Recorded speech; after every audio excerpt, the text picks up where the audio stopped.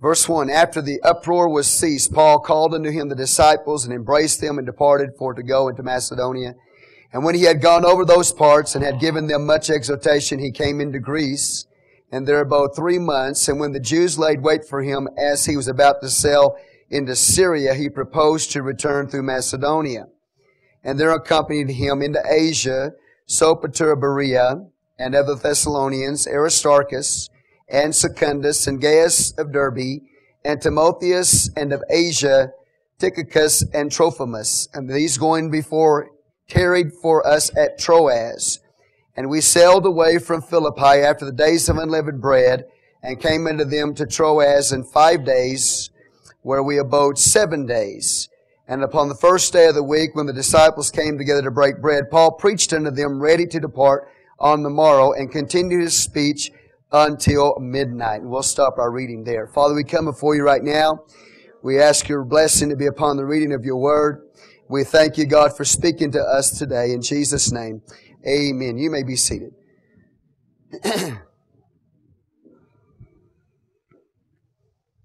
All right. Thank you, brother. No, we're fine. I'm fine. I think I can do this. Okay.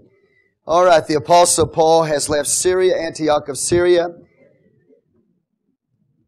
We find him over in Macedonia at this time, which is Greece.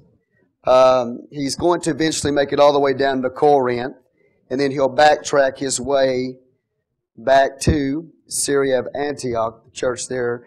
No, I'm sorry. He's not going to go back to Antioch on this trip. He's going to go back to Jerusalem. So anyway, he makes his way through Macedonia of Greece, which is Europe. He'll go from there and he'll go down to Jerusalem. All right? So anyway, that gives you kind of a little bit of an idea on the map where he is going to be.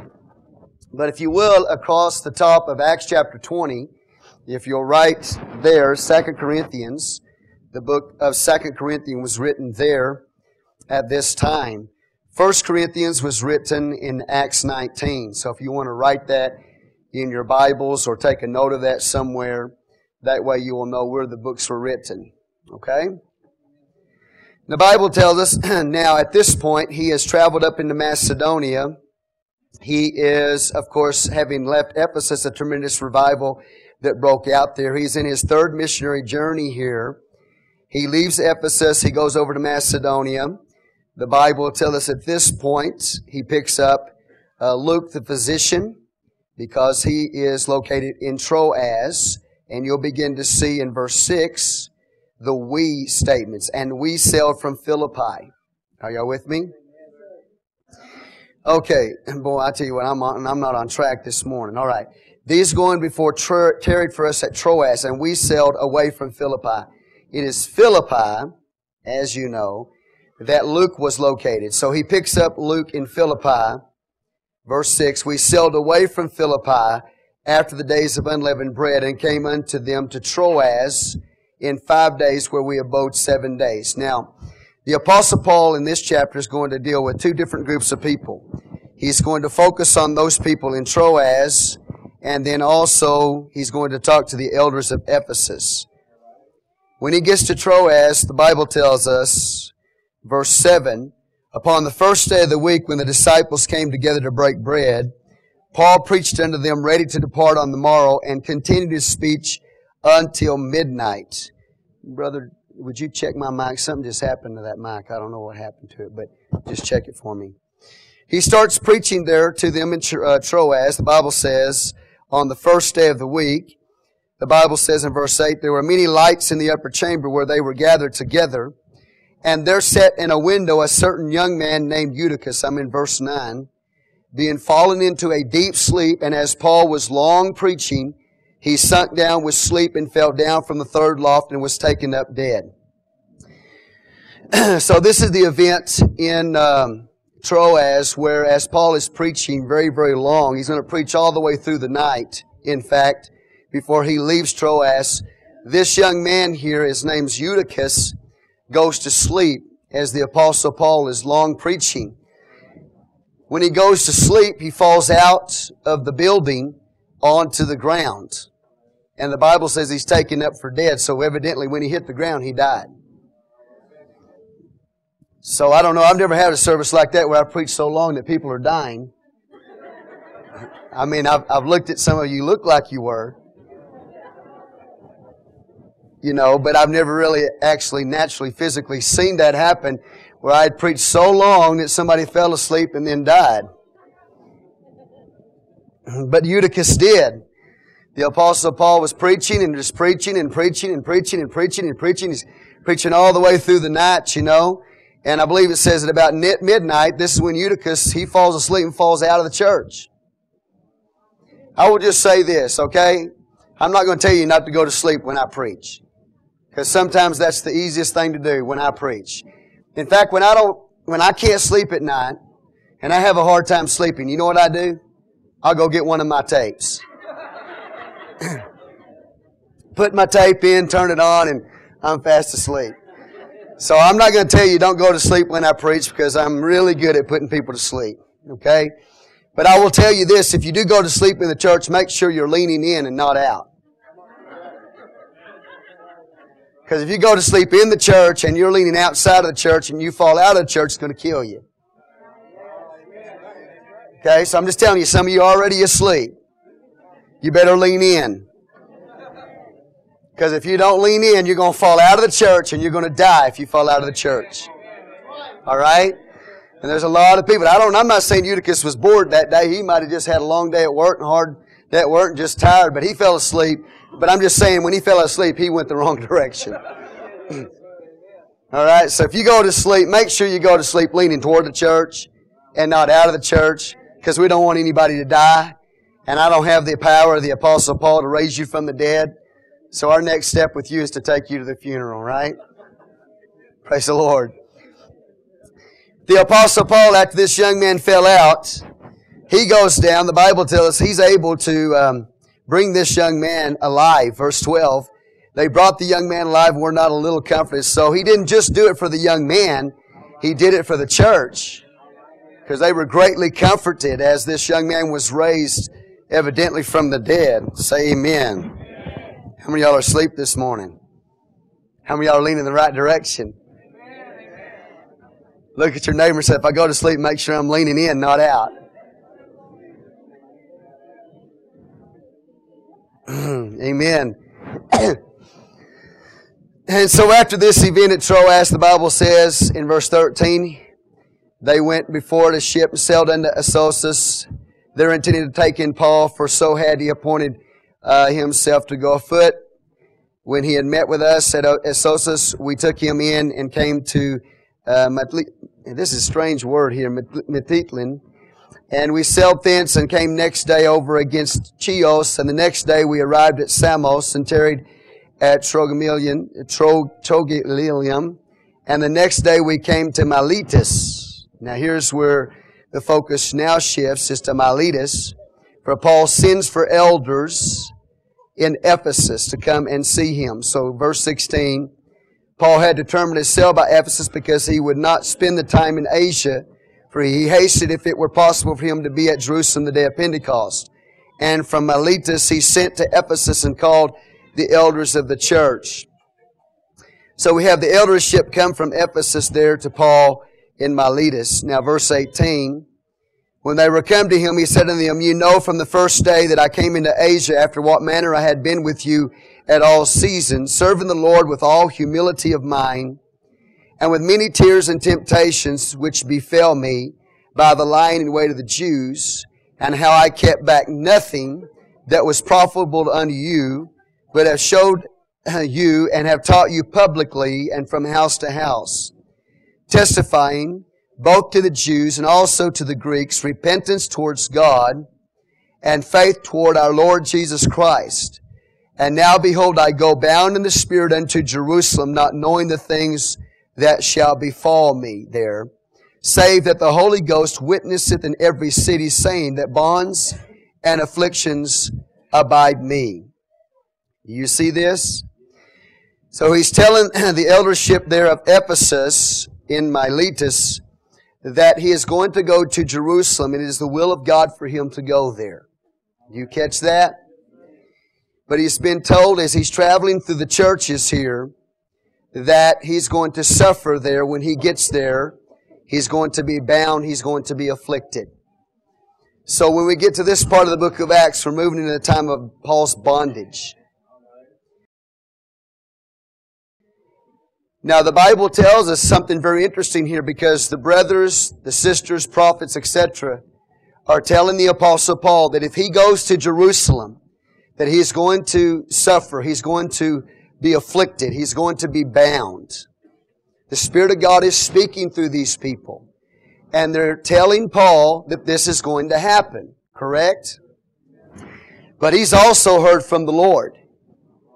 And what he's heard from God is that he's supposed to go to Jerusalem. So the Bible says, he says, I go bound in the Spirit to Jerusalem. God has already bound me to His will to go to Jerusalem. So even though he's got the people in the churches that he's gone to coming to him and telling him, Paul, don't go to Jerusalem. Because if you go to Jerusalem, you're going to be bound. You're going to be afflicted. You're going to suffer. The Apostle Paul is also hearing God. Are y'all catching this? He's also hearing God, and God is telling him to go. So who's right? Is it the people that are coming to Paul and say, Paul, don't go? Or it is the Apostle Paul who says, I'm bound in the Spirit, I have to go? Who's hearing from God? They're both hearing from God. You're right. Paul is hearing from God. And so are these people hearing from God. They're both hearing from God. You see what I'm saying? The people that are coming to Paul and telling him what's going to happen, this is going to happen, this is true. So they're getting this understanding, this revelation from God, that the Apostle Paul, if he goes to Jerusalem, he's going to be bound. So they are getting that information from the Spirit of the Lord. They are asking him not to go because of their love for him. So that changes. You understand? It's no longer are they speaking for God at that point, but they're speaking because they care about Paul. And I'm not saying they're necessarily out of the will of God to do that. But they have declared, they know from God that if Paul goes to Jerusalem, what awaits him? Bondage and affliction. They're asking him not to go. Correct? But Paul says, I'm going because I'm bound in the Spirit to go to Jerusalem. God has told him to go to Jerusalem. So this is what you need to understand is that, once again, we see an example in the Word of the Lord where somebody like the Apostle Paul, who has the Spirit of God in him, is not told to do or not told what to do by somebody outside on the outside of them. They are led by the Spirit from within. Okay? You hear what I'm telling you? There may be a word that comes to them that confirms what is awaiting them. There may be a word that comes to them that warns them about what is going to happen to them in their life if they take certain actions.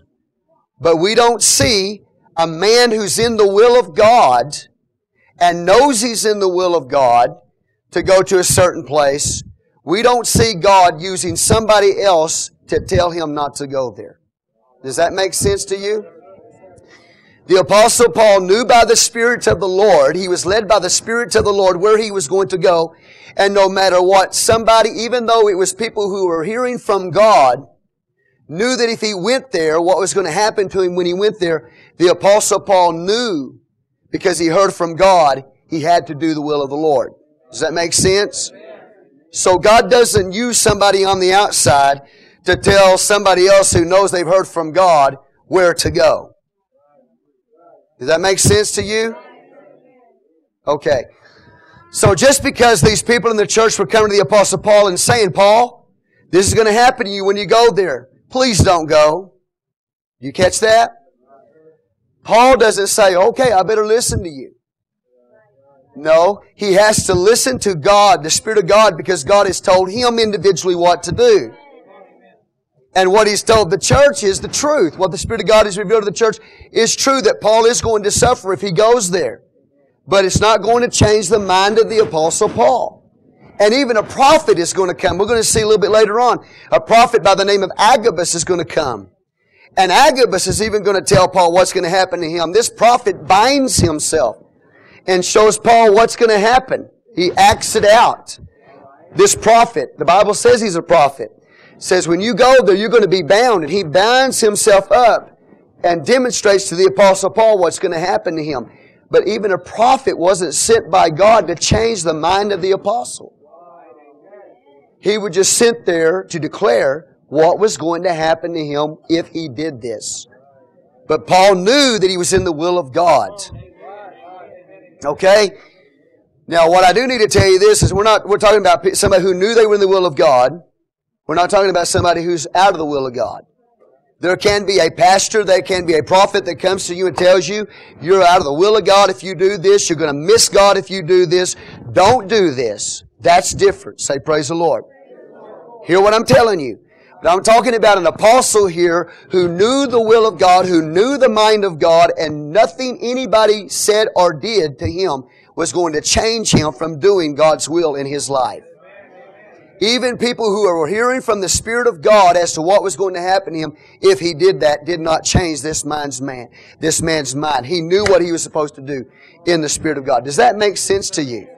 Say praise the Lord. And so here's what he's saying to them there, to these Ephesian elders. I'll read it to you again. You know, God had told him this years and years and years ago. This wasn't some new revelation to him. But in verse 22, he says, And now behold, I go bound in the Spirit unto Jerusalem, not knowing the things that shall befall me there. That means everything. Save the Holy Ghost witnesseth in every city, saying that bonds and afflictions abide me. He said, everywhere I'm going, people's telling me that bonds and afflictions abide me. But none of these things move me. Neither count I my life dear unto myself, so that I might finish my course with joy, and the ministry which I have received of the Lord Jesus to testify the gospel of the grace of God. You see that? Okay, let's go over to Acts chapter 9.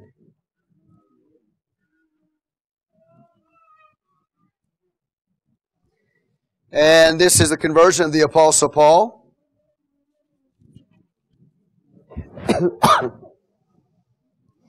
The Apostle Paul knew what his mission in life was going to be. Y'all still with me so far?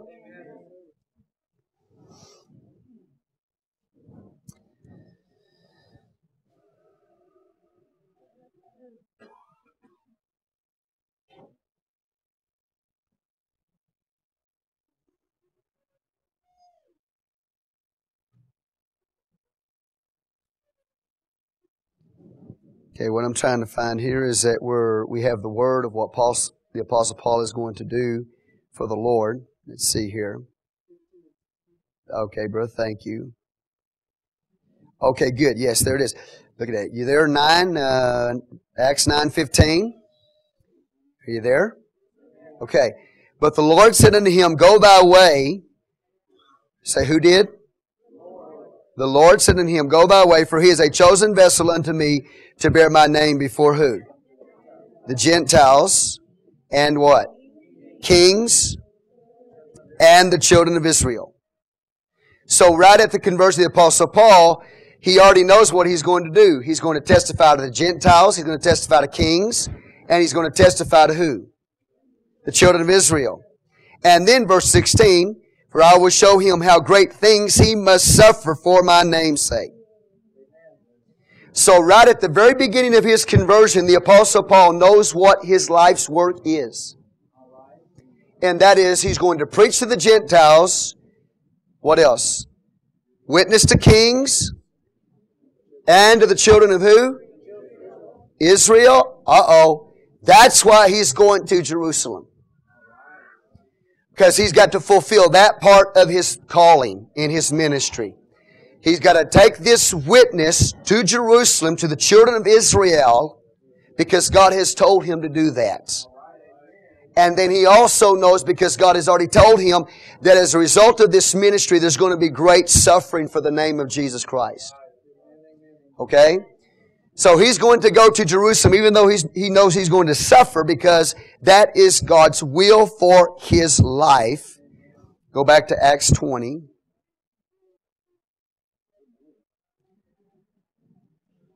So we have the witness from fellow believers in probably eldership, leadership of those churches telling him what's going to happen when he goes there. Verse 24 again, but none of these things move me. None of them. And the people couldn't change his mind. The suffering that he was going to go through did not change his mind. I'd be honest with you, this man is an amazing man to me. His faithfulness and his commitment to God. Let me just say this to you. There are a lot of people today who are committed to Jesus Christ, but they're not committed to the cause of Christ. Okay? Look up here for just a minute. I'll say it to you again. They're committed to the Lord Jesus Christ, but they're not committed to the cause of Christ. The cause of Christ is what Christ died for. And that is, He died for souls. So we can be committed to Jesus Christ, but not be committed to the cause of Christ, which is the church, which is serving the Lord. There are some people who are committed to the cause of Christ, the church, but are not committed to Jesus Christ. They're busy serving, working for the Lord, but they're not in love with Jesus Christ. Okay? There's some people who are committed to Jesus Christ and committed to the cause of Christ at the same time. And that's the way we're supposed to be. We're supposed to be committed to Jesus Christ and to His cause, which is what He died for. Now lift your hands, because I believe that you can lift your hands on this one. How many here today are committed to Jesus Christ and also committed to His cause? That's the church. Would you lift your hands? You're not just saying, I love Jesus Christ, but I'm going to serve Him. I'm committed to His cause. I'm committed to His church. I'm going to work for Him. I'm going to serve Him. Okay? You know what I'm telling you, don't you? So again, I'll say it again. Some are committed to Jesus Christ, but they're not committed to the cause of Christ. Some are committed to the cause of Christ, but are not committed to Jesus Christ. And then some are committed to Jesus Christ and to the cause of Christ. And that's the way we want to be. Because there are a lot of people who say, well, I love Jesus Christ, but they don't do anything. They don't serve Him in any way. Then you're not committed to His cause. Say, praise the Lord. And then there's some people committed to the cause of Christ, and they're always working and serving the Lord, but they don't have a relationship with Him. They don't ever talk to Him. They don't ever pray to Him. They don't have a desire to even know Him. Okay? But they're busy working. They're busy doing church work. Which are you today? Are you committed to the Christ? Are you committed to the cause of the Christ? Or are you just committed to the Christ and not the cause? Or the cause and not the Christ? The Apostle Paul was committed to Jesus Christ and to the cause of Jesus Christ. It didn't matter what he was going to go through. It didn't matter what he was going to suffer. It didn't matter what people told him and tried to warn him about. If you do this, this is what's going to happen to you. He's got his mind made up to do the will of God because he's committed to Jesus Christ and he's committed to the cause of Christ. And I honestly thank God for the most part, this church. Because this church right here in Odessa, Texas, is not only committed to Jesus Christ, but committed to the cause of Christ. And not only committed to the cause of Christ, but to Jesus Christ. And that's the way it ought to be. And that's the way the Apostle Paul was. So he said, none of these things move me. You can tell me about how much I'm going to suffer spreading this gospel, but that's not going to stop me from doing it. You can tell me I'm going to be bound when I get there. So be it. The will of the Lord be done. But he knew what God had called him to do, and it didn't matter what was going to happen to him. Nothing stopped the Apostle Paul from spreading the gospel. Nothing stopped the Apostle Paul from doing the will of the Lord in his life. No amount of suffering, no manner of affliction, no manner of bondage, no manner of warning, no matter how the church thought, okay, was going to change what he was going to do for God. Do you have that kind of made up mind today? Praise the Lord. Give the Lord praise. You know, some people in America, they have a hard time just getting up going to church on Sunday morning. Okay? I mean, it's a struggle for them to get to church. But we're talking about a man here that wasn't just going to church. This man no matter what he faced, traveled over 12,000 miles land and sea to spread the gospel. Oftentimes heavily sick in his body. All kinds of things. Obstacles all the time coming at him. Persecutions. Even stoned to death.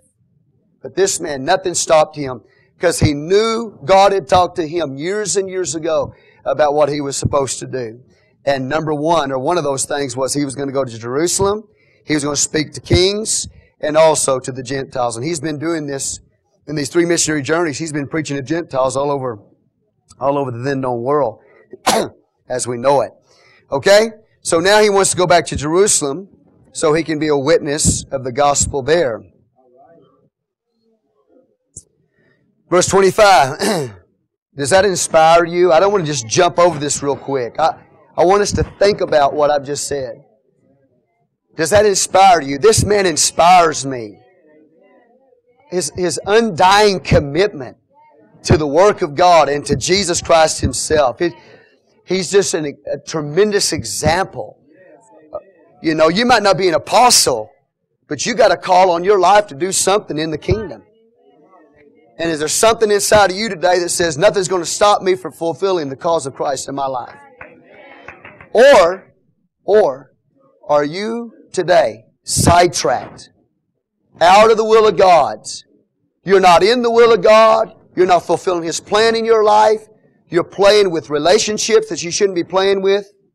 You're out there, you're more focused on the world than you are the work of Jesus Christ. That's the question we got to ask. Now, when you serve the Lord, you got to understand this, that it's going to come with a price. It's going to cost you. You are going to suffer. People are going to reject you. You can't go hide in your little cave. You know, just because you don't want anybody talking about you, or you don't want to suffer affliction, or you don't want any bondages or anything bad, going on. No, you can't hide in your little closet and feel sorry for your little self. To fulfill the will of God means it's going to cost us something. It's going to bring suffering, okay? But you're going to take a stand for Jesus Christ. You're going to go out there and you're going to do what's right. Amen? This man encourages me. Hallelujah to the Lamb. So it does cost something to do the will of God in your life. I'm going to ask you again because I keep hearing the Holy Ghost. Where are you today? Are you in the will of God? Are you fulfilling the plan of God in your life? Are you out there doing whatever God has called you to do, no matter what somebody says, no matter what family says, what friends say, Come on, somebody. Have you made up your mind? I'm going to do it. I don't care what anybody else says. I don't care what anybody else does. My husband don't want to do it. I will. If my wife doesn't want to do it, I will. I'm going to stand before God Almighty someday. Church, listen. And I'm your pastor. You know I'm your pastor. I don't have to tell you that. At least I don't think I do. But someday I'm going to stand before God. And you're not going to stand for me. You're not going to stand before God for me. I am. Someday you're going to stand before God, each one of you individually. And God has called you to do things in the kingdom of God. And what are you going to do when you stand there before God on Judgment Day? You're going to make all these excuses up? Well, my husband didn't want to. My wife didn't want to. My children. What is the excuse? I'm telling the Apostle Paul, let nothing become an excuse for him. He could have said, well, Lord, look, even the prophets are telling me what's going to happen if I do this. Maybe I shouldn't do this, God. No. He knew what God's will was for his life. And he let nobody stop him. He even, you know what I'm telling you because he was a part of the Sanhedrin court. He even lost his wife. When he became a believer, his wife left him. But that didn't stop him. He kept on living for Jesus Christ. I ask you today, and boy, the Holy Ghost is really on me right now. I didn't plan on saying a lot of this that I'm saying right now. But how committed to the cause of Jesus Christ are you? If your wife were to leave you and go into the world, would you just get all depressed and discouraged and quit God? Or will you keep on serving the Lord, keep on coming to church? What if you... Listen. I know what I'm talking about. As a youth leader, I saw a young girl in the youth group. She's an older youth. She's up in high school age. This young girl was on fire for the Lord in that church. And she got into a relationship with a man who is on fire for God as well. This man today is a minister of the gospel. And they got into this relationship together. They're in this youth group, okay? She's on fire, he's on fire. That wasn't the problem. But what happened was, when the relationship was no longer on, she basically backslid. She quit God because she couldn't have the boyfriend she wanted. What about you? Is it on your terms or is it on God's terms? If somebody leaves you, a relationship leaves you, are you going to keep living for God? Well, I hope you do. I got a young woman sitting right here. When that situation happened to her, she kept living for God. She's raising her kids in the church right now. You understand what I'm telling you? She could come up with a lot of excuses why I'm not going to live for God. You know, my husband wasn't faithful to me and I'm trying to raise my 2 boys by myself. You know, all this foolishness. No, she made up her mind. I'm going to live for God. And she's living for the Lord and she's faithful to God. And she's just one example of many in this house today. But what about you? That's my point. What about you? Are you a compromiser? Are you somebody that's looking for an excuse to have it your way? Are you the kind of person that's made up your mind, I'm going to live for God. If my boyfriend quits me and leaves me, I'm going to live for God? Because God's got a plan for me. And I'm going to trust God's plan for my life. And God's going to bring a different relationship for me that I need. And if He doesn't bring a relationship to me, I don't need one. Come on, somebody. And if I suffer loss for the sake of the gospel, if I don't get it the way I want it for the sake of the gospel, if I die single, and the Apostle Paul will, I'm still going to serve Him. And when I preach the gospel, if people mistreat me and they persecute me and they put me in chains, that's not going to stop me. Because I know God has called me to do what I'm called to do. And that's the Apostle Paul. That's where you got to be. You got to be committed to Jesus Christ and you got to be committed to the cause of Christ no matter what happens. No matter who rejects it, no matter who misunderstands it, no matter who doesn't want you to do it. I've made up my mind. I'm going all the way with Jesus Christ. And if you don't want to go with me, so I want you to go with me. But if you don't want to go with me, I'm sorry, I got to go. Give the Lord praise in the house.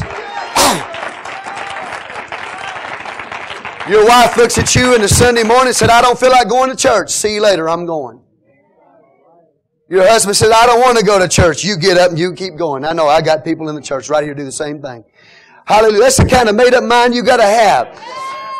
See, it's not just about being committed to Jesus Christ. It's about being committed to this cause, to the church of the living God. And that's the Apostle Paul. What a great encouragement it is. I just wonder today if there's anything that would happen in my life. Okay, and I'm not going to put myself up here on a pedestal. Okay, and say that you know, you just got to be careful. But I just wonder if there's anything in my life that would come to me in my life that could take my walk away. Any disappointment, anything in my life, any loss in my life that would come to me that would cause me to lose my walk with God or my call. Not just my walk with God, but my call. When it gets hard and it gets difficult, you know. Say, well, have you ever felt like quitting? Don't lift your hands on that.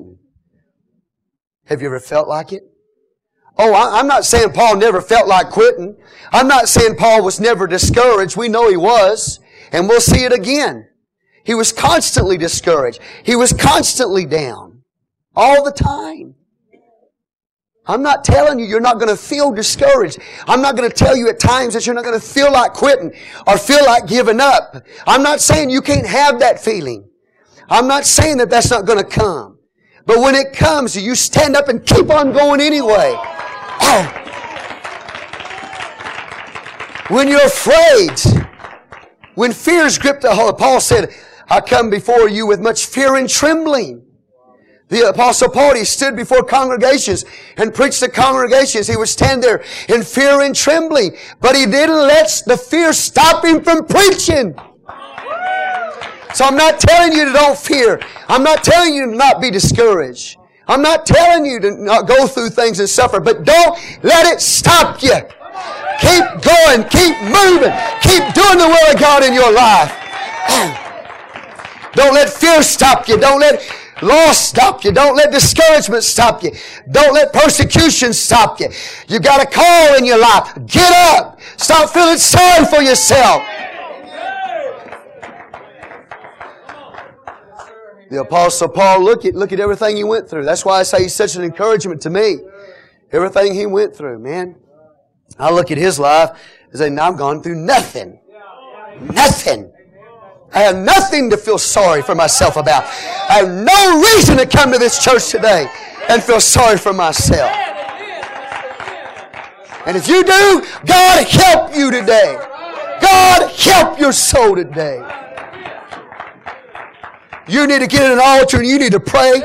You need to pray until you get God's perspective on your life.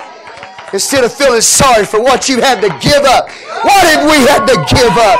We haven't had to give up anything for Jesus Christ. Nothing. My back's not bleeding today. I'm not in a prison cell today. I'm in free America.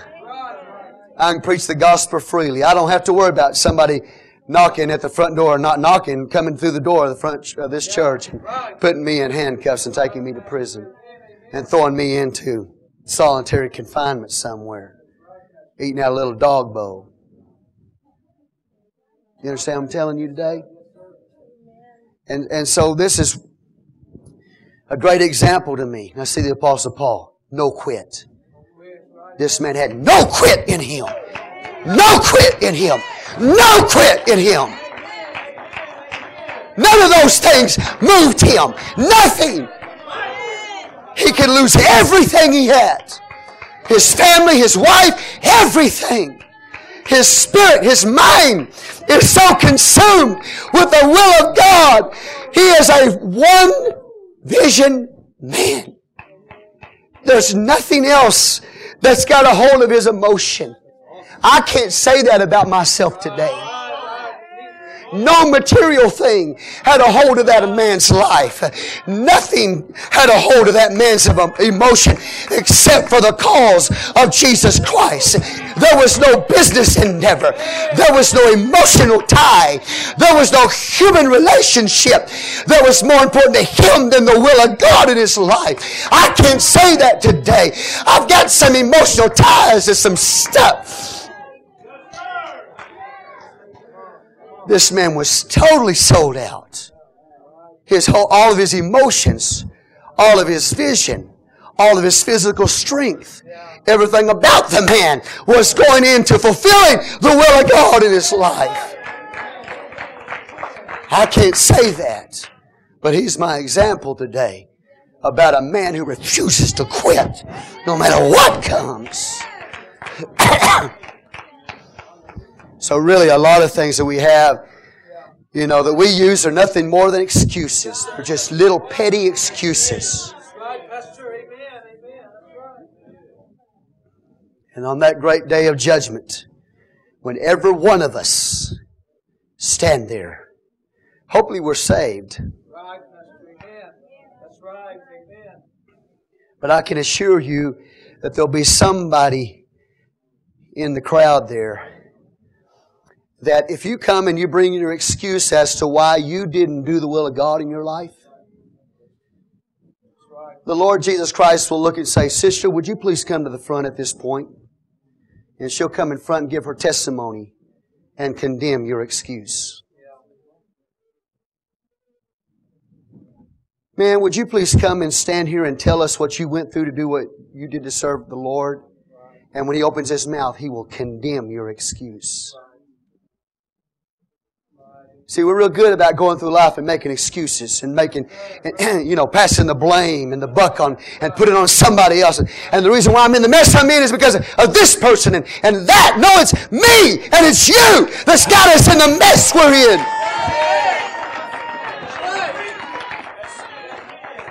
And maybe if somebody has affected your life, all right, fine. But that doesn't mean you have to stop doing the will of God. That doesn't mean you quit. That means you keep pushing on. No matter how hard it is to fulfill the will of God in your life. Praise the Lord. Not always easy. But we live in America. Yeah. Fine. But there's a call. And there's a cause. So I'm asking you today, and I'm not condemning you, man. I'm telling you because I know my shortcomings as well. I can't point the finger at you. I know my shortcomings. I've got them. And I don't feel good about them. But I'm telling you today, knowing my shortcomings, where are we? Are we fulfilling God's will in our life at any cost, at any price? We're willing to give up whatever we got to give up to be in the will of God and to know we're in the will of God? Or are we behind the scenes playing games? Oh, that commitment, that price is too great. Really? That's why I tell you, where do people get these things out of the Word of God where it's too strict or it's too straight or it's too hard or it's, the commitment and the price is too great? Where does that come from? That doesn't come from the Bible. That comes from men's philosophy. Well, they require too much. Who's they? God's requiring it of me.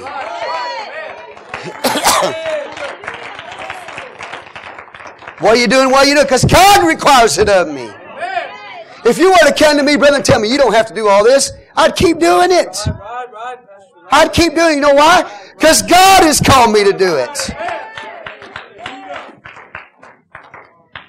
So here we are back here in Odessa, Texas, Bible Center Fellowship on a Sunday morning. And how are we doing today? How am I doing today? I come here today and even have a hard time even worshiping God, even getting off the pew.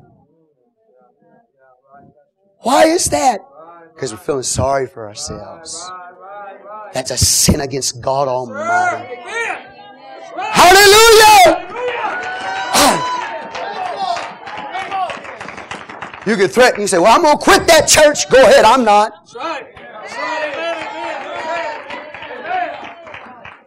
You hear what I'm telling you right now.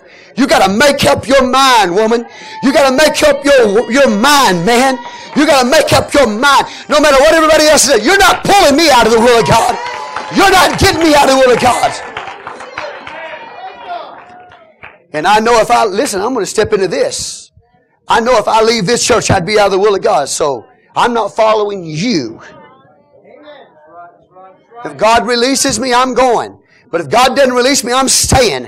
It doesn't matter how hard it is. It doesn't matter what I go through. I'm staying, and you can't get me out of here. And I'm not going to tell you to be unkind, but you might just get enough fire and you just tell them to shut up. You need to pray through. You need to get the Holy Ghost. You're backslid.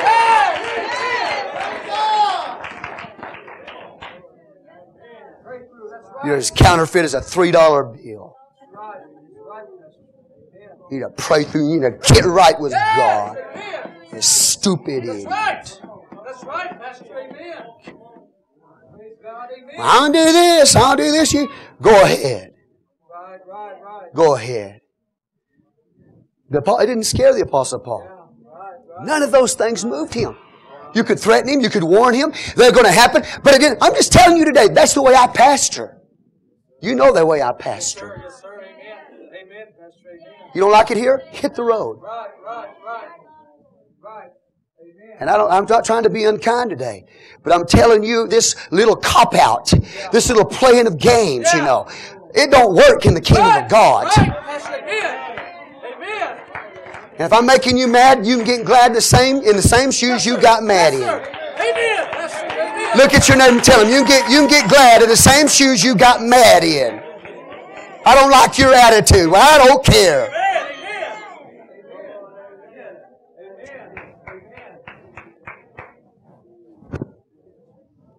Now, since you told him you can get glad in the same shoes you got mad in, look at him, see, now you glad? Ask him, are you glad now? Good. You might as well just get over it.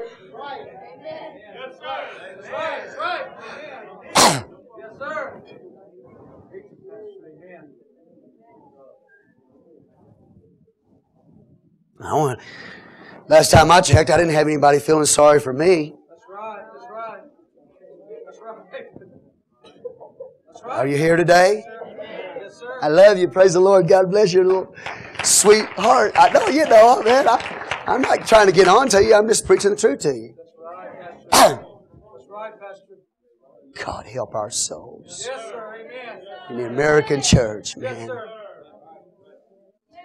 Committed to Christ, but not committed to the cause of Christ. Right. Or committed to the cause of Christ, not committed to the Christ. We need to be committed to the Christ and to the cause of the Christ and stop making a bunch of excuses. And no matter what somebody else does or what they say or what they think, I'm still doing God's will. And if you don't want to go with me, I'd love to have you go to heaven. But there are a lot of people who are going to go to hell that I wanted to go to heaven with me. That's just the way it is. I want everybody to go to heaven with me. But there's just some people who made up their mind they're going to hell. And I can't help those people. Give the Lord praise in the house. Hallelujah. You can sit down. I wasn't planning on saying those things to you today. But the Apostle Paul, his life and his commitment to the cause of and to the Christ of God are our example. Okay? Amen. Amen.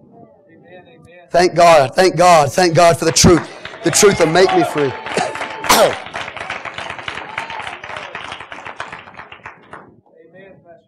Could you lose something? Could you lose someone? Could you suffer? Could you be afflicted doing the will of God? Would that cause you to stop? Would it cause you to quit?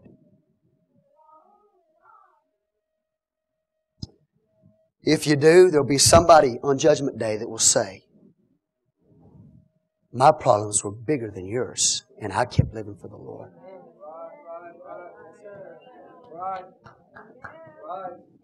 Amen. It all depends on you. That old military sign, you know, they had up in wartime.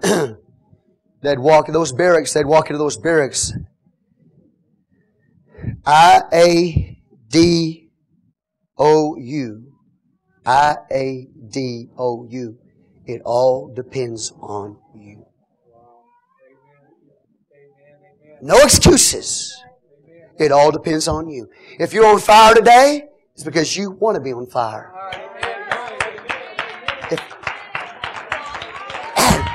If I preach today, I have the Holy Ghost that I preach today, it's because I want to preach today. I'm going to preach today. Oh, don't give me this stuff. Well, I just don't feel like it. You get up and you get beyond that.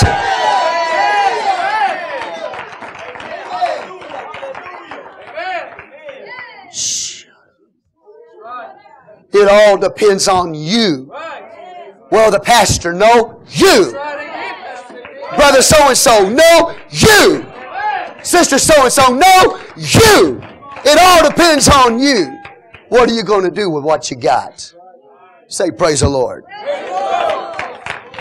No excuses. Nobody going to feel sorry for you. There ain't nobody feeling sorry for me.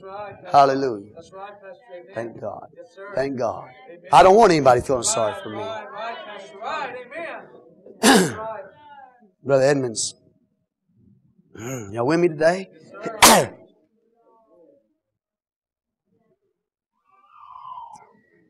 Anyway, he's told me, I've talked to Brother Edmonds, you know, Brother Edmonds, you sure have, you've given up a lot to serve Jesus Christ and going to Taiwan, the mission field. Well, all you've given up, left family behind, and, you know, all of that. You sure have sacrificed a lot, brother, to do what you're doing. You know, it's almost like people feel sorry for him.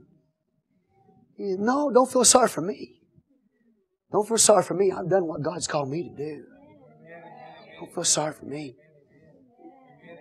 I don't do it a lot now, but those early years we first knew him, he'd getting ready to go back to Taiwan, you know. And before he'd leave, we'd sit in our house and we just start crying. You know, I don't want him to go. Just sitting there, please don't go over there. I mean, stay, come on. I'm not saying we're trying to keep him from doing the work, but, you know, you have to go now. I mean, we're just going to miss you. That's the point. We're all crying, you know, and everything. He just, nothing would stop him. You couldn't, he just knew what he was supposed to do. Hallelujah. He's got his mind made up. And, you know, mamas and everything crying because they're going to leave and go back. And he doesn't stop them. You get back on that plane, fly to Taiwan, leave family behind. I'm going to do the work of God. Come on, somebody. It all depends on you. You can make excuses for yourself. You can say why you're not doing what you should be doing in God. Or you can say, no, it all depends on me. I got everything I knew to do the work of God. I got everything I need to do the will of God. Nothing's going to stop me. No hardship, no suffering, no prophecy that's telling me what I can tell you when I first started this work. My mentor, Brother Dice, told me this. He said this right here. We just started that little church in our house. We had 2 people in the church at that time in our house over there on Coronado. And I told Brother Dice, I said, Brother Dice, we're going to start a church here in Odessa, Texas. We went through the proper procedure. At that time, we were an organization. I went through proper procedure that was required, organizationally speaking. I got the permission of the other churches in this city. Okay, you with me? Proper procedure. Pastors gave me the permission to do it. I got the permission from the board to do it. Are y'all here with me right now? I'm telling you, I went through the proper procedure, got everything, all the ducks in a row, you know, and I had it okayed from proper authority. All right? And I told Brother Dice, I'm going to start a church here in Odessa, Texas. He said, your trouble is just beginning. Man, I would think that he would say, way to go, Brother Carter, go get him! It's going to be great! I'm happy for you! Brother Carter, your trouble is just beginning. I said, I know it, Brother Dice, but I have to do it. I have to do it. Come on, you hear me today? That's what the Apostle Paul, I got to do it. I know trouble's coming, but I got to do it. I'm bound in the Spirit. Why do you do what you do? Because I'm a prisoner of Jesus Christ. I'm a prisoner of Jesus Christ. I'm not a prisoner of Jerusalem. I'm not a prisoner of Rome. I'm a prisoner of Jesus Christ. I got to do what I'm doing because God's called me to do it. Nobody can stop me. No situation, no loss, no suffering. I'm going to do it. It's just the way it is. I hope what I'm saying today is encouraging to you because I want to edify you. I'm not trying to beat you down. I want to edify you. I want to encourage you. When you get discouraged, you say, no, I got to keep going because Jesus Christ. I'm committed to Jesus Christ. I'm committed to the cause of Christ. I can't stop. I can't quit.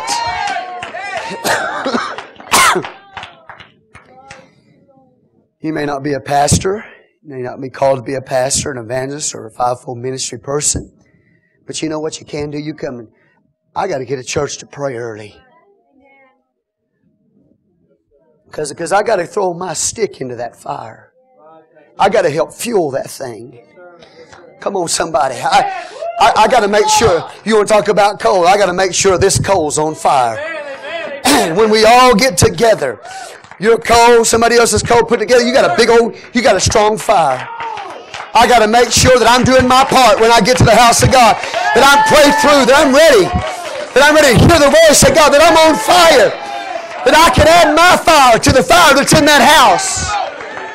That I can add what revival's inside of me to the revival that's in that church. I got to be on fire. I got to be in revival mode. Let me tell you something. An evangelist doesn't bring revival. You bring revival. Evangelists don't bring revival. You can bring an evangelist into the church. He can be a prophet. He can be an apostle. But if the church is not in revival, they just sit there and look at him. An evangelist don't bring revival.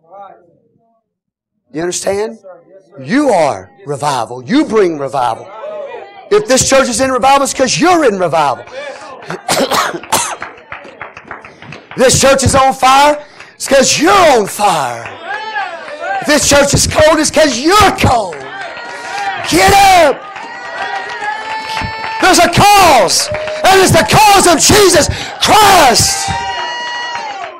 David said, is there not a cause? Lie tromping in the valley of Elah over there. Is there not a cause? Why are you hiding in your cave over here? Saul hiding out. The armies of Israel hiding. No champion to champion the cause of God. And this little young teenage boy named David walks up and says, is there not a cause? I'll take on that giant myself. Saul, you backslidden king? And all Israel's soldiers? There's no champion among you to face the giant? David said, is there not a cause? It's the cause of God. It's the cause of Jesus Christ for us. Come on, somebody. You're going to hide in your little cave and feel sorry for yourself or be a backslidden Saul? There's going to be a David that's going to rise up and says, is there not a cause?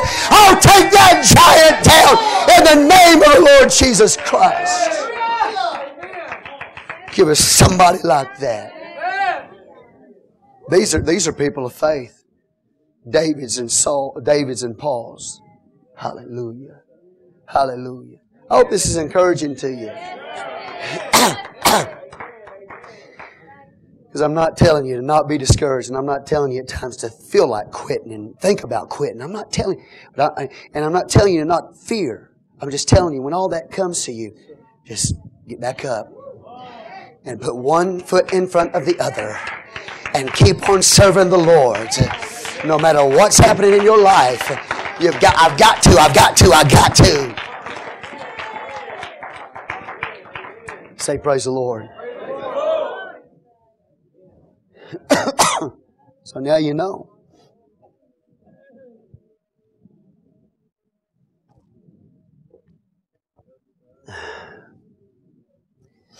Are you encouraged this morning?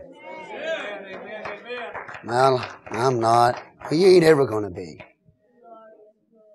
You never will be. Ain't nothing said, nothing preached that's ever going to change you. You've made up your mind. It all depends on you. IADOU. It all depends on you. It's not anybody else's deal. It's your deal.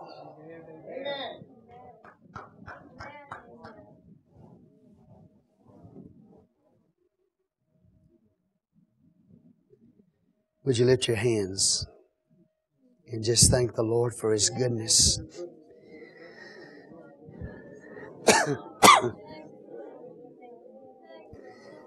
Thank God for His grace to get you through those discouraging times. Thank God for His grace that enabled you to keep going when somebody else quit. Thank you, Lord, you kept us in the church. Kept us faithful, kept us going through difficult times. No excuses, Lord. Amen. Totally sold out. Paul. Emotionally. Totally. No emotional ties to anything but Jesus Christ. Right. Amen. I can't say the same. Physically. Can you imagine how he must have felt? He's supposed to go to Jerusalem. His brethren. His brothers. According to the flesh. Are going to reject him. And he's trying to save them. To even know that before you even get there. The prophecy has come down from church to church to church. And then a prophet comes and tells you, your brother's going to reject you outright. They're going to try to kill you. This is real business. This is real, literal, physical. The possibility of physical death is awaiting him from his own brethren. That's heavy stuff. I said, no, I'm going. Hallelujah. Praise the Lord. Isn't that beautiful? What a great, great encouragement that is.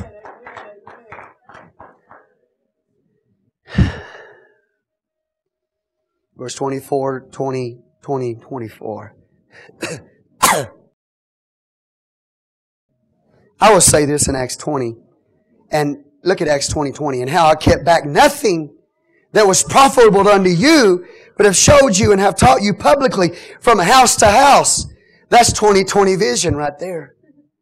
That's, man, Acts 2020 vision. He said, I kept back nothing that was profitable unto you, but have showed you and have taught you publicly from house to house.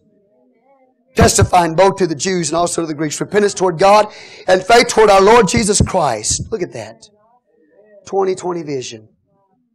He had a right vision toward the people he's preaching to and a right vision toward God. 2020 vision. That's awesome. Bless your heart. I love you. I thank God for every one of you. I'm trying to get you to see some things. I want to see some things, don't you? I want to see some things. I don't want to always see it from my viewpoint. Because the way I see it, it's really not too clear, not too good. I want to see it from God's viewpoint. Talked to a man on the telephone the other day. He said, it seemed like all the decisions I've been making have been wrong. He's a teacher of the Word of God. It seems like all the decisions I've been making have been wrong. You will unless you get this 2020 vision. You see what you're supposed to do. You see the people that you're preaching to. You see them right, and you see Jesus Christ right. You get your vision right. You start seeing things from God's perspective instead of your own little world. You see, it's bigger than you, and it's bigger than me. The kingdom. Am I encouraging? Am I beating you down? It's bigger than me, and it's bigger than you, friend. This kingdom of God is much bigger than me getting my way. Paul knew that. None of those things move me. Verse 25, and now behold, I know that ye all among whom I have gone preaching the kingdom of God shall see my face no more. He's speaking to the eldership of Ephesus there. Not even the whole church is there. He's over there. He's called them to where he's located at that time, Miletus. And he tells them, so you're not going to see me anymore. So remember this revival that broke out in Ephesus, the Paul's ministry, and the eldership set up there? You're not going to see me anymore. See my face no more. Last time, he's telling these Ephesians elders, is the last time you're going to ever see my face.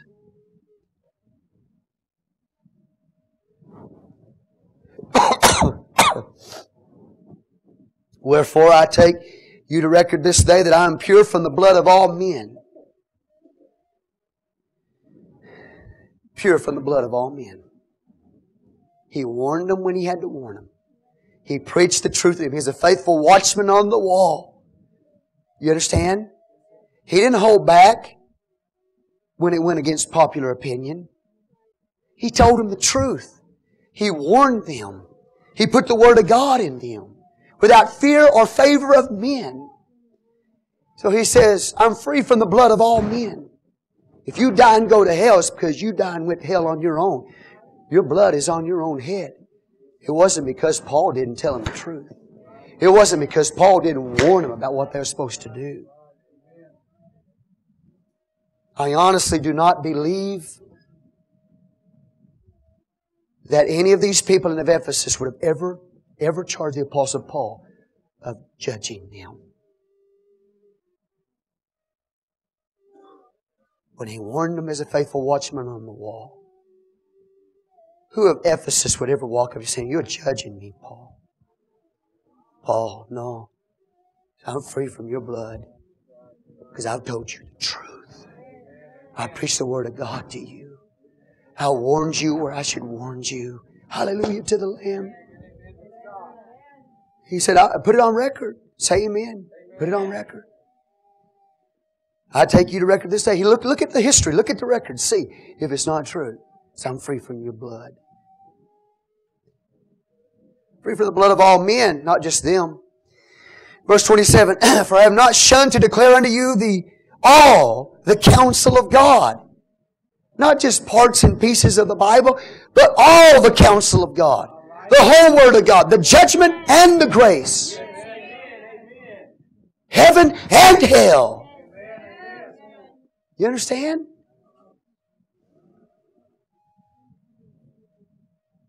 The whole counsel of God. He didn't, the pressure, times come on him not to give the whole counsel of God. Knowing that it's going to go against public opinion. It's going to make somebody, get on his wrong side. And, foolishness! He knew there was a call in his life. And he had to fulfill that call. Say amen. Amen. And that was good for them. That was good for them.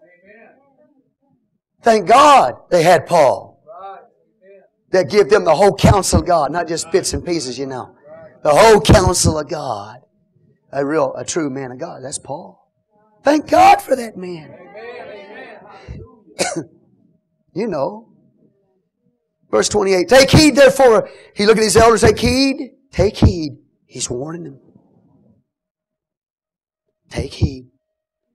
Listen and do. Don't just listen to what I'm saying, but put into action what I'm telling you. Take heed. He didn't say, hear what I'm saying. He said, take heed. Listen and do it. Listen and do it. Listen and do it. Take heed. Therefore unto yourselves and to all the flock over the which the Holy Ghost hath made you bishops or overseers. At Calvary, the ground is level for us all. We all have to be saved the same way. We all have to come and bow our knees before Him. And at the foot of the cross, the ground is level for everybody. But in the church, there's different levels of authority. Not everybody is at the same level. There are overseers that God has placed in the church. Bishops that God has placed in the church to have the oversight of the body. Doesn't mean, therefore, that means that not everybody is the same in the church. You understand that? We're all the same when it comes to salvation. But we're not all the same when it comes to God's government in the church. There were elders, there were bishops, there were overseers over the flock of Jesus Christ. And they're warned by the Apostle Paul here to feed the church of God. Say, feed the church of God. Be more concerned about feeding the flock than feeding yourself. Feed the church the Word of God. Be faithful in delivering that Word to them. Don't stand up and give them psychology and philosophy. You declare the Word of God to them and the whole counsel of God from Genesis to Revelation. You feed those. What do you feed them? You feed them the Word of God. You see, you're an unusual sheep. You don't go and eat the grass on the ground. You eat the Word of God. So I don't feed you like natural sheep. You're a spiritual sheep. You eat different kind of food. You eat the Word of God. And it's my responsibility as a shepherd, as an overseer of this church to feed the Word of God to you. And when you leave, I want you fat. I won't just give you a 30-minute sermonette. I want you fat, man. I told my wife the other day, we were driving down the road, you know, and I said, I really believe one of the reasons why I take so much of time, you know, not just preach an hour or 30 minutes to you, but preach sometimes 2-3 hours at a time to you. The reason why is because as a church, you've only been in existence about 17 years as a church. There are churches that have been existing for hundreds of years. You're a newborn baby. Okay? As a church, you're just a teenager right now. You're not very old. I got to put as much of the Word of God inside of you as I possibly can. Praise the Lord.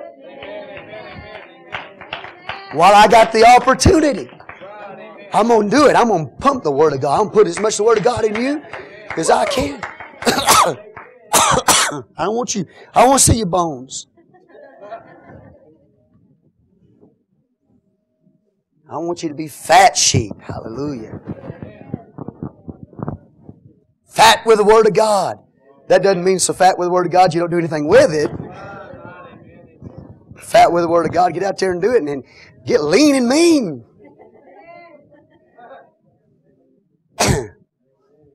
Brother Dicey used to say, be a spiritual machine in the hand of God. Spiritual machine in the hand of God. Put enough of the Word of God in you. When you get out there, you're a spiritual machine in the hand of God. Full of God's Word. Just full. Hallelujah to the Lamb. Now, once I throw it out there to you, put it in the trough, you don't eat it, that's your problem. It's not my problem. I throw the grain out there. Okay? I got some of you. Everybody else is done eating. You'll still be down in the trough. You'll be the only one. You'll still be looking for more.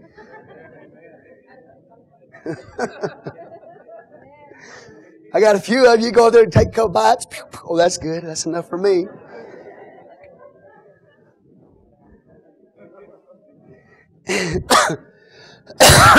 Amen. Excuse me.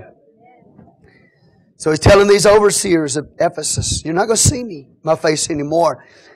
Take heed therefore unto yourselves and all the flock over which the Holy Ghost hath made you overseers, to feed the church of God, which He hath purchased with His own blood. Amen. Jesus Christ had the blood of God flowing in His veins. Amen. This is the humanity and deity of Jesus Christ intertwined. The blood of God. God is a spirit. When did God ever have blood? It's when He, God, the Spirit, came in human flesh, and in that humanity of Jesus Christ flowed the blood of God. The humanity and deity of Jesus Christ is seen in that passage. It's not just the blood of the Son of God, it's the blood of God Himself that flowed in the veins of Jesus Christ. It wasn't the blood of Adam, it was the blood of God. It had no sin in it. It was untainted. It had no sin in it. That's why His body saw no corruption. When they killed Him and put Him in the tomb, His body saw no corruption because there was no sin in His blood. There was no corruption in His blood. You die, what do they do today? Brother Heath, person dies. What do they do with the blood? Drain it out. Why? Why? Get the blood out. Because the blood is a corrupting force. It's tainted with sin. First thing, when you die, first thing they go for is the blood. It corrupts. Jesus Christ died on that cross. The Bible says His body saw no corruption because there was no sin in that blood. That was the blood of God. And when that blood hit the atmosphere flowing from His hands and flowing from His side, when that blood hit the atmosphere, there was enough cleansing power in that blood to forgive every sin that's ever been committed or ever will be committed. to purify you and me from all our sins. Because it wasn't the blood of Adam that was tainted with sin. It was the blood of God Almighty. That's the virgin birth of Jesus Christ. If you don't believe in the virgin birth of Jesus Christ, you can't be saved. Amen. If He wasn't virgin born, you can't be saved. Because He's got the blood of Adam in Him, which is corrupted by sin. The virgin birth. That's what you see right here. The virgin birth of Jesus Christ. The blood of God was in His veins. How many of y'all believe in the virgin birth of Jesus Christ? God come in flesh. The blood flowing through His veins, untainted by the sin of Adam. And when He shed that blood for you and I, it's an incorruptible blood. His body saw no corruption. Didn't even go into decay. 3 days, 3 nights in the grave. Resurrected from the dead. Thank God for the power of the blood.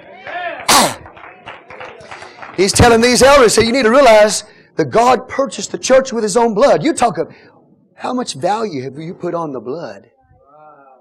It's the blood of God Almighty. What kind of price can you put on that? From God's viewpoint, it was valuable enough to save you and I from hell. From God's viewpoint, it was a price enough to save the world from sin. It is the blood of God Almighty. He said to these elders, you realize this church, when you preach to that church, you look at them and you understand the price that was paid for their soul. The blood of Jesus Christ was the blood of God. That's the price that's paid for your soul. When you preach to that flock, you look at them and you understand the price that was paid for those people. How much God cares about them. How much God loves those people. He'd pay that kind of price for them.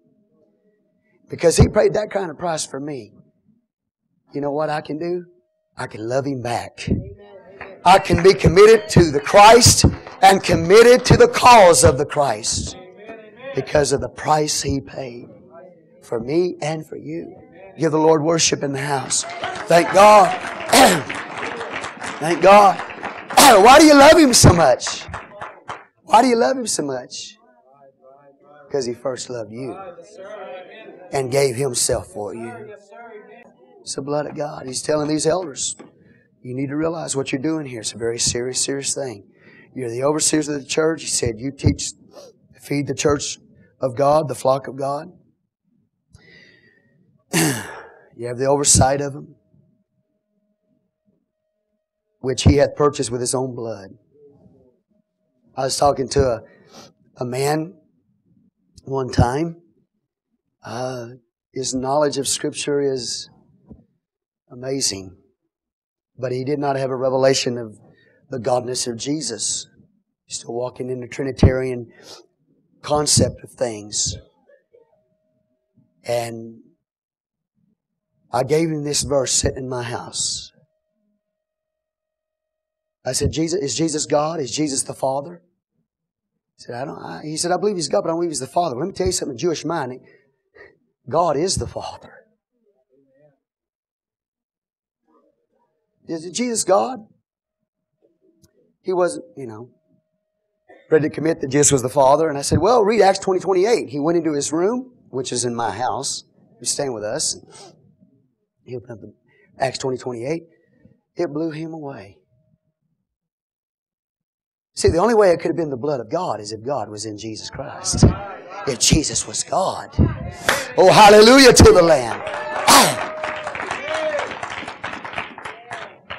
Well, we've come a long ways since then in talking to this individual about the oneness of God. Amen. How many of y'all believe that Jesus was God?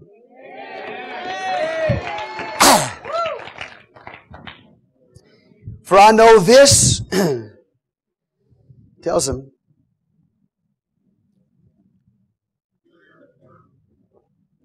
their responsibility, price that's paid, what they're supposed to do. He says, for I know this, that after my departing shall grievous wolves enter in among you, not sparing the flock. He said, there's going to be outside enemies that are going to come and attack the church of Ephesus. Outside enemies. And these enemies are not going to spare the flock. And not only outside enemies, but he said there's going to be inside enemies. People right from within the church. From within the midst of the church. He said they're going to rise up from in the midst of you. He said, verse 30, also of your own selves shall men arise, speaking perverse things. Right from within the church, they're going to begin to speak false doctrine to the church. He said, there's enemy on the outside. He said, but there's enemies on the inside, and they're going to spread false doctrine in the church. What's their motive? Look at that. He's looking at the eldership, Brother Heath. And he's telling them, of your own selves. He knows that in that present eldership, that there's going to be some that are going to apostatize. That from among them, there will be some that will arise and speak perverse things. They're going to start spreading false doctrine in the church. And what is their motive? To draw away disciples after them. All they want to do is take you out of the church, take the disciples of the flock out of the church, take them down the street, and start their own thing. That's their whole motive. So they can have a little following of their own. He said, enemies on the outside, enemies from within. You don't think as an overseer of a church that a man has to be in constant guard. The enemies, watch this, enemies that are coming from the outside world into this house. What is your motive? Do you really want to know God? You really want to be saved? If you do, we'll do everything we can to help you get saved. But we got our eyes on you and we're watching you to see what you're all about. Because there's too many sheep in this house that are at stake, and I'm not about to let anybody come in here and devour you. So until we know what you're about, we're going to keep our eyes on you.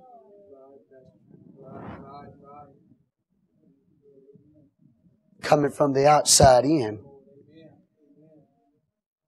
And then, Pastor got to watch people from the inside. You know, that would devour you a different way. They just want a following for themselves.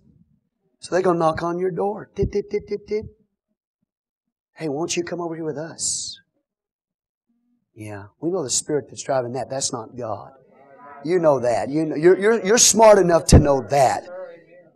That nobody that's really sitting from God will go to you and try to take you out of church that's preaching the Word of God to you.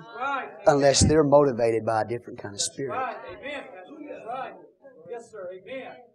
Yes, sir. Right. Sharing perverse things. Yeah. False doctrine.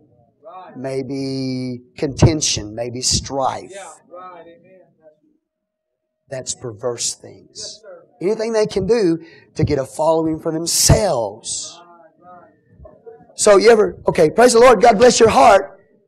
But you need to understand, sometimes you need to pray for your pastor when you don't understand his approach to you is because he's got his eyes on you, because he's not too sure about you, and he's got a lot of sheep he's concerned about that you might devour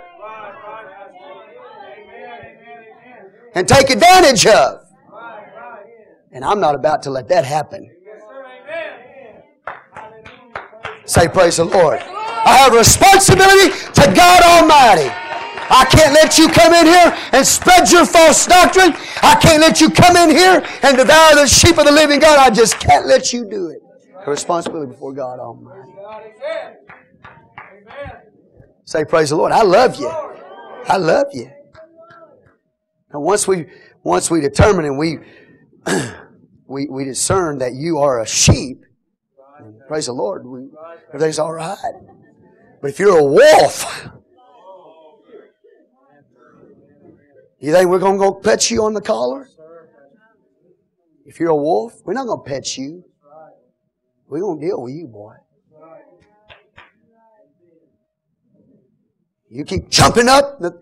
You're jumping up like a wolf, jumping up at the throats of another saint all the time. Oh, we're watching you. I ain't seen no sheep jumping up at the throat of another saint. No. We're not going to let you do that. We're not going to let you mistreat each other. Jesus, help me today. Feel God. You have no right. You let your children just have at it, just get in there and just beat the tar out of each other. If you do, you're stupid. That's right. You don't love them, you're stupid. That's right. We're not going to let you beat the tar out of each other. That's right. All we know, sheep has been transformed into a wolf. And that little innocent sheep's got, going for the throat. Then we got you laying around. You're all dead. You're blood. Blood all over the sheep. You know who God's going to require that? Me. Why'd you let that sheep get killed by that wolf?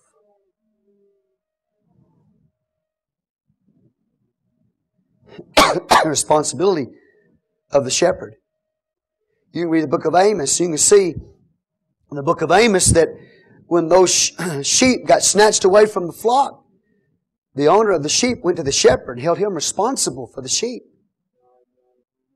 And he had to prove that he was without fault.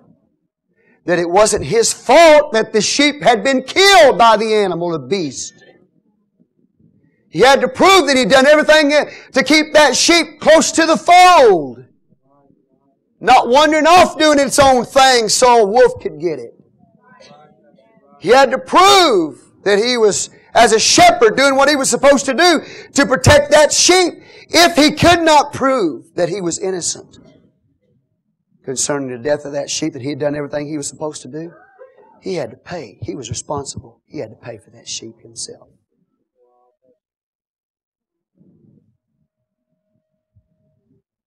So I'm not about to let anybody, I don't care who you are, anybody come in here and take advantage of this church. Or take advantage of any sheep here. Or destroy you with false doctrine or whatever. Because ultimately God's going to say, what happened to that sheep? I pray to God on that day. I stand before God and God says, what happened to that sheep? I can say, Lord, I did everything I could. I pray. I'm not saying I will be able to, but I pray I will be able to. So he warns them.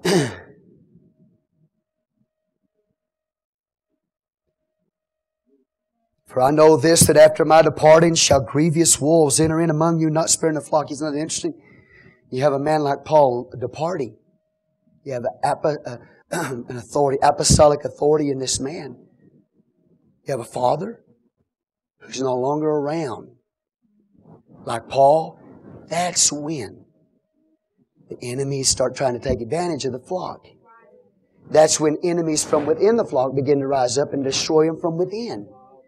It's when that man, Paul, is out of place. Not out of the will of God, but out of that place. That's when the enemy attacks.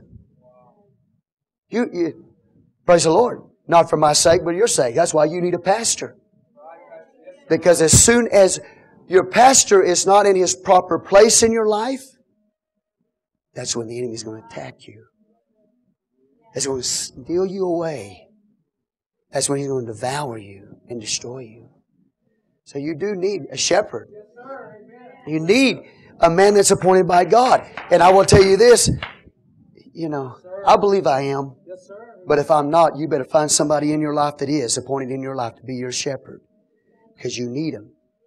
As soon as there's nobody there. I know Jesus is the ultimate shepherd of the sheep. But there's under shepherds, overseers, that He's placed to take care of the sheep. Yes, sir. Amen. Yes, sir. And as soon as they're out of the way, out of the picture, that's when the enemy, that's when the wolf, the lions, etc. are going to attack you. Woo! Let me tell you something, man. There's something the enemy don't want to mess with. And that's with a man like Paul, who has he's set by God to be an apostle. He's anointed by God. He's a man of God. Woo! The devil don't want to mess with Paul when it comes to the sheep. See, he'll wait till Paul gets out of the way. Then he'll come in. He'll come in secretly from within or without. Attack the sheep. Do you follow this? You follow what he's trying to show you here? Give the Lord some praise in the house.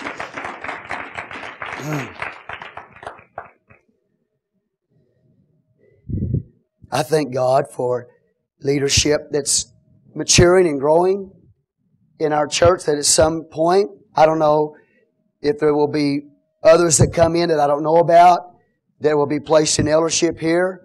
If some from within you, and I pray there are, some from within you that mature into a position of eldership in the house. But I can tell you that I thank God for the leadership that we do have that are in process, because I do believe they do care about you. I really do believe they care about you. They do. I believe the people that stand behind this pulpit, that I ask to stand behind this pulpit to preach to you, I believe they really do care about you.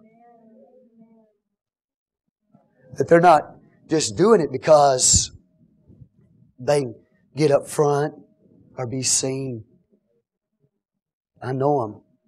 They'll run from it. But when they do it, it's because they care about you. And they care about the things of God. And they're not set in eldership yet. I got some trustees. But I'm thankful at some point there'll be eldership in the house, plural. Because the church, in the Word of God, the church eldership is plural. Not singular. It's plural. So I praise God for the leadership that will at some point become eldership in the house of God. Do you understand what I'm trying to tell you today? But they're going to have this understanding of the Word of God. And so, as Paul, he knows all of this is coming. You would think, well, Paul, if you know it's coming, why don't you stay there and fight those wolves off? You know they're coming from without within. Paul can't. He's called to go to Jerusalem. In chapter 19, the last verse of 19, before we started chapter 20, he said, I'm going to Rome. I said, I want to go to Rome. He's wanting to go to Rome to preach the gospel to the heart of the world. He can't stay there. So what he's got? He's got eldership that's going to oversee the flock, feed the church of God. He tells them, he warns them about grievous wolves entering among you, not sparing the flock. Man, they're going to go straight for the throat. Verse 30, also of your own self shall men arise speaking perverse things to draw away disciples after them. Therefore watch and remember that by the space of 3 years I cease not to warn every one of you night and day with tears. Warning, warning, warning. One warning after another. Preaching the Word of God to them. Warning them. Day and night. With tears. And now, brethren, what does Paul do at this point after giving them these instructions? Now, brethren, I commend you to God. This is all he can do is commend him to God. Jesus said, into thy hands I commend my spirit. Wow. Into thy hands commend I my spirit. He's speaking to the Lord. The Spirit. He's going to commend His human spirit to the eternal Spirit of God. Into thy hands I commend my spirit. The Bible says he bows his head and dies. Right? I think I've got it wrong in the past, and I'm okay in bringing the correction to it. I think I've told you in the past that he threw his head back and said, it is finished, and then bowed his head and died. But if I look at it carefully, the Bible says when he died, he bowed his head. He bowed his head and then gave up the ghost. Most men die in like this, with heads up. They die with heads up, then bow. Jesus bowed and then died. And the reason why He did that on the cross in John 19 is so that everybody that saw Jesus die there on that cross knew that He was not just your ordinary man. He bowed His head and died. That's unique. So now, what Paul can do, all he can do is commend them. Commend that church. Am I boring you today? I commend you to God and to what? The Word of His grace. So we'll put you in the hands of God. And to the Word of His grace, which is able to build you up and to give you an inheritance among all them which are sanctified. Oh, check that out. He said, I'm commending you to God and to the Word of His grace. These are the enemies you're going to be facing.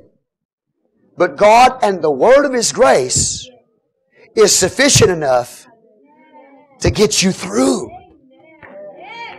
when you're attacked. You with me today? Commend you to God and the Word of His grace. How many have come to the house of God, man? I mean, the enemy's been hitting you left and right like wolves attacking you. And you come to the house of God and the Spirit of God is there and the Word of God goes forth. And guess what? The wolf's been defeated. The enemy is defeated. You and I both know if it wasn't for God, for the Spirit of God and the Word of God, we'd all be dead right now. Spiritually, we'd be lost right now. But because we made it back to the house of God, we hear the Word of God one more time, Spirit of God moves in our lives, we're edified, we're lifted up, we're strengthened, we're ready to go again in the face of all the enemies and all the oppositions that are there. We have what we need to make it through. We have what we need to make it, to overcome the enemies. He builds us up. Say, builds us up. Gives us the strength we need, His enabling power, His Word. To give you an inheritance, that's His ultimate goal. Is to give you an inheritance among all them which are what? Sanctified. The holy ones. Those that are set apart unto God. Those are the ones that are going to get the inheritance. The sanctified ones. Set apart to God. Say, praise the Lord. Well, time flies, doesn't it?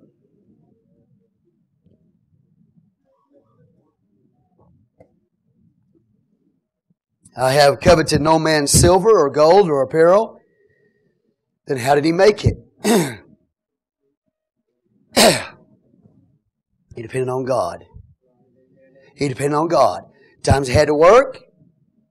Times the church supported him. But he depended on the Lord.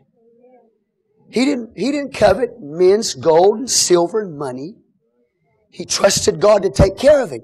And God used men to bless him. God used men to meet his needs. But he wasn't looking to men. He was looking to God the whole time. Say, praise the Lord. If we preach on tithing, it's not because we got our eyes on you, like your dollar signs. We preach tithing to you because it's the Word of God. And it's God's way to provide. Correct? Say amen. But ultimately, you know God. We know God's our provider. And you can all quit the church and God's going to provide. That's just the way it is, you know. Anyway, so I'm positive here. You're faithful. God bless your heart. That's why I don't have to stand up. You don't wonder why you're a pastor. You go to some churches, and every church service they preach, they have to preach about tithes and offerings. And you come here and you hardly ever hear me preach on tithe and offering. You know why? Because you all do it.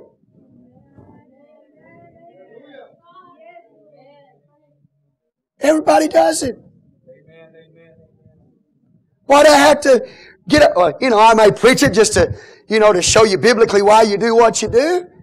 But I thank God I don't have to get up every service and say, now come on, we can't pay the light bills, because we need, on and on it goes. And, if you'll help me today, pay the light bill, I'll give you my most recent message.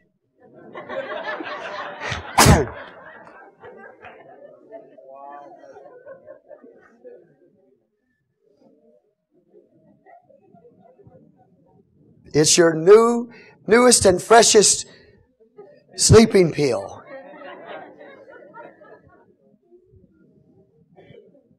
You know what I mean? That makes, I don't know. I'm sorry. Maybe that, I don't know, some of these guys have to do it that way. Maybe it is God telling them to do that, but can I just tell you on a personal level, it makes me mad. To hear that kind of stuff. A man spending most of the time marketing, selling Bibles, selling messages of the month. I've just always felt like if God was in it, He's going to take care of it. And I can tell you in the 17 years I've been here, we've never missed one bill. Not one time.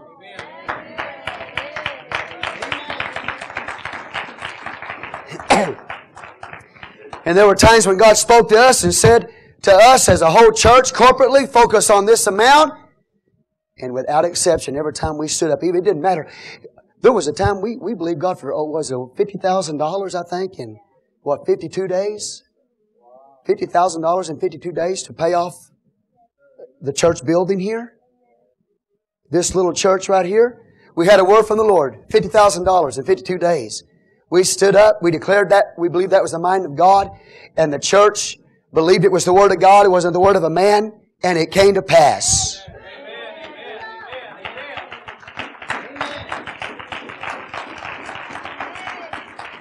Well, praise the Lord. This church has been here, I'm estimating 10 years, in this building, and we paid it off in less than 7. The whole thing, the whole complex. I didn't say I have a complex. We paid off the whole church complex. This whole complex and the property across the street. All of it's paid for. And I didn't have to get up constantly. Now we need some help paying the lights. I sure do need y'all to help me pay my house payment this month. Never have told you that. Never. Don't have to. Because you're committed to the cause of Jesus Christ. Oh. Say amen. I don't have to. Paul didn't have to covet men's silver or gold or apparel. He just focused and he trusted on God. As he went out and do the will of the Lord, God took care of him. Isn't that beautiful? It's awesome. Give the Lord a hand clap of praise.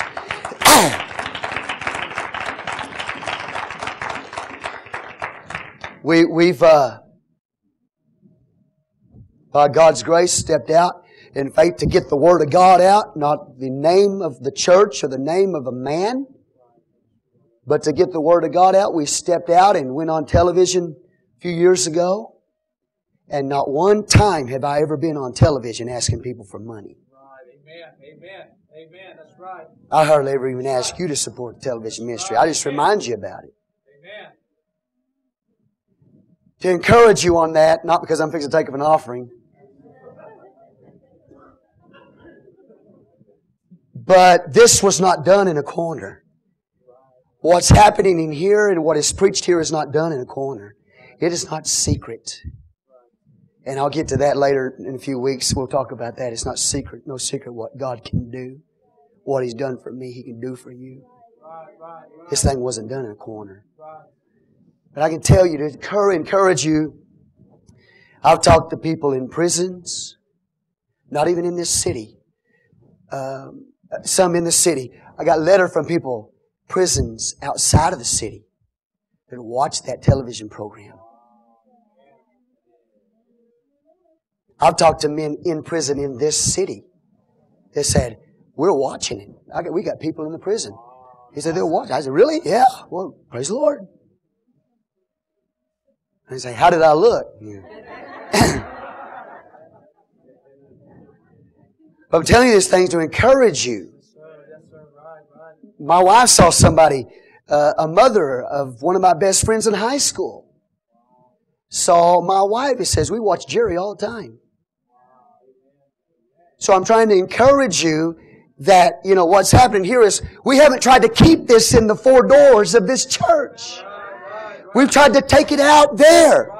And we tried to hit the highways and the byways and the airways as well with the Word of God. And there are people who are watching it. I think you'd probably be surprised how many people are. That's right. Amen. Say amen. But my whole point is I've never one time got up there and told them I'd send them the CD of the month if they would support the television ministry. Now, if God's told you to do that, I'm fine. But He hadn't told me to do that. I haven't ever had to. Yes, sir. Amen. Where'd it come from? Right here. Right within this house. Amen. Praise the Lord. People are just faithful. Faithful. Hallelujah. To tithing and offering. Just faithful. So we don't have to. Amen. You see, this is Paul's approach.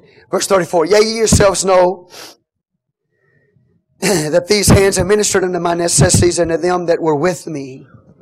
I have showed you all things, how that so laboring you ought to support the weak, and to remember the words of our Lord Jesus Christ, how He said, it's more blessed to give than to receive.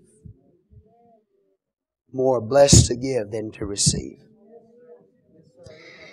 There'll be times in your life, there's been times in my life where I just felt just rotten, just I don't know how to put it. Look at my life, you got too much. You have so much. And, it just feels good sometimes just to do something sacrificial. You understand? Just to take care of that maybe if there's any selfishness in you.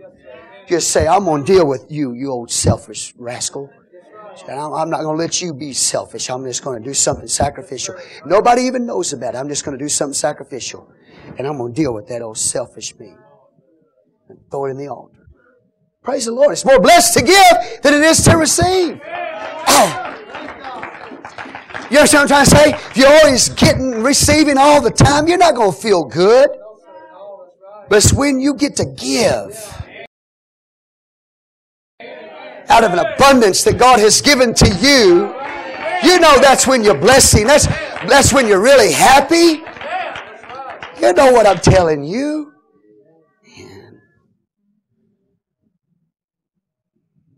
You believe what I'm saying to you? Okay, anyway, praise the Lord. That's just my approach. There's sometimes I just don't like myself. How about you? Are you in love with you? I'm in love. You're in love with you. You're in love with you. Sometimes I'm just not too happy with me. Why don't you do something to help somebody else? And I remember Brother Heath was going, I'm sorry, brother, it was all right if I mention your name. I already did it, but you can edit it. I remember Brother Heath going through a very difficult time in his life. Very difficult time in his life. I told him, brother, I said, I believe if you just get a giving heart, that God will help you through this time. Just become a giver. Right, brother? We talked about that. And he did. I didn't tell him what to do, how to do it. Just said, just be a giver. He just opened up his heart and he just started giving. And I'd hear from time to time different people he'd helping in the church. He's giving. Did it help you in that time, brother? Helped him in that time, man. See, that'll bring you happiness, man. That'll bless you. If you go through life, you always got your hand out all the time, always looking for somebody, give me. You're a miserable person. You're the kind of person that can't wait to give. You're a happy person. You got a smile on your face. More blessed to give than to receive. And sometimes you need to receive. And don't be so prideful that you won't receive. When somebody says, I'm going to give, you need to get rid of the pride and say thank you. You hear what I'm telling you? Some of you got too much pride to receive. All right? More blessed to give than to receive. But sometimes you need to receive. When it's time for you to receive, receive. I'm giving you some practical application here today. I didn't realize I was going to go into this morning. I needed God's grace to preach to you today. But I can tell you this. Do you realize that people who, if you always give people and you make them dependent on you, and they won't get out there on their own 2 feet and make a living for themselves, do you realize those kind of people will hate you? You know why they'll hate you? It seems like if you're always giving to them everything they want and they don't have to make a living for themselves, it seems like they would love you if you helped them all the time, but they don't. They'll start hating you. You know why they'll hate you? Because you're taking their independence away. And you're letting them become dependent on you. So they'll hate you because you let them do it. And it will eventually corrupt their souls. That's why we don't just throw money to everybody in every need that comes. You can corrupt their souls. You can make them dependent on you. And they'll hate you for it. Say, praise the Lord. Come on. Amen. The Word of God comes to you to make you independent. Will you stand on your own 2 feet? Will you depend on God Almighty? You stand on your own 2 feet. And you go out there and you make your way in this world. Hallelujah to the Lamb. Say, but anyway, I threw a little bit in on that one. I'd really love to spend about an hour on that and talk to you about that. I've called some people in the church.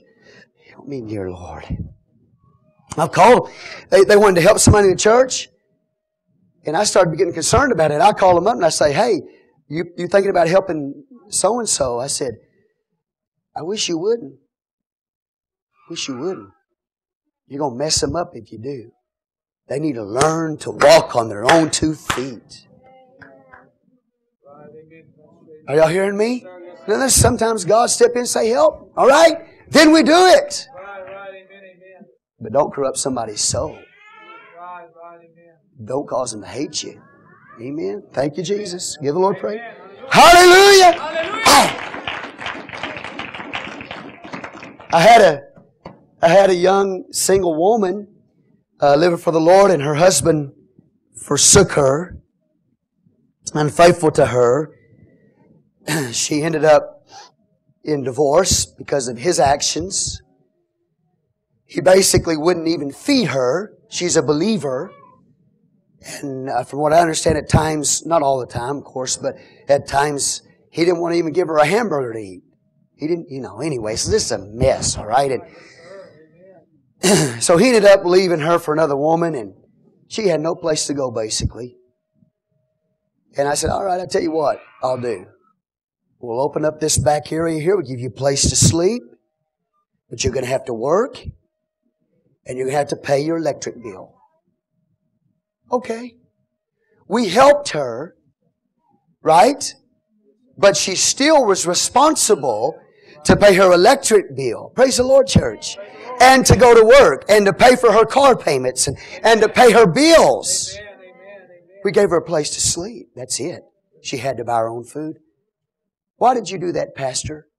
Because if I said, all right, I'm throwing you back here. You're a single mother.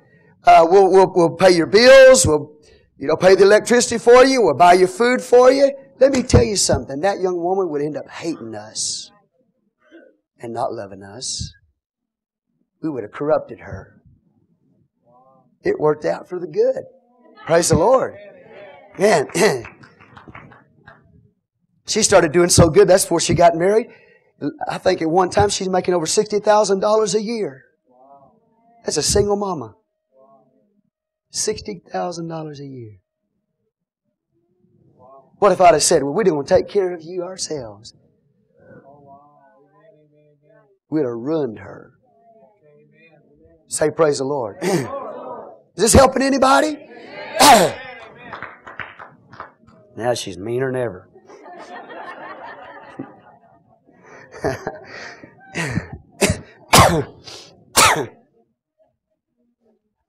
But I don't do that for everybody. Okay, just as God was leading. In that situation, we knew it was God. Hallelujah. Brother Patrick, are you all right? Okay. I noticed you're kind of leaning backwards. Sister Jacqueline just kind of, you see him leaning backwards, just kind of put your Bible on his back and kind of push him forward. This is one of the real good sleeping pills, and he's fixed the Eutychus fall right out of the window.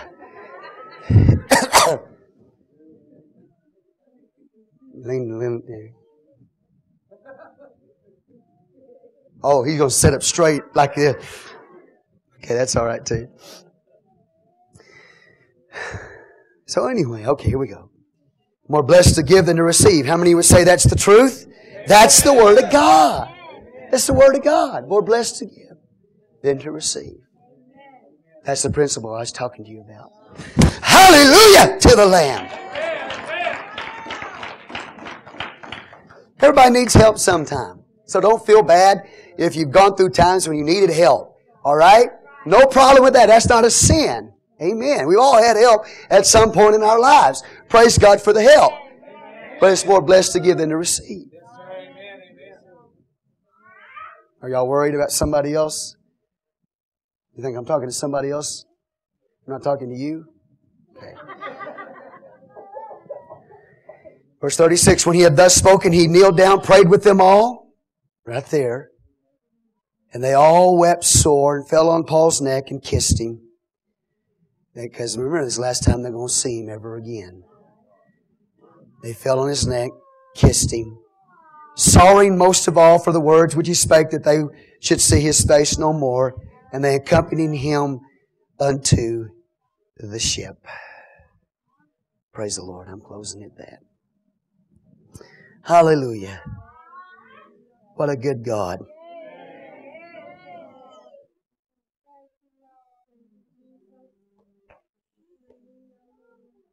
Isn't that awesome?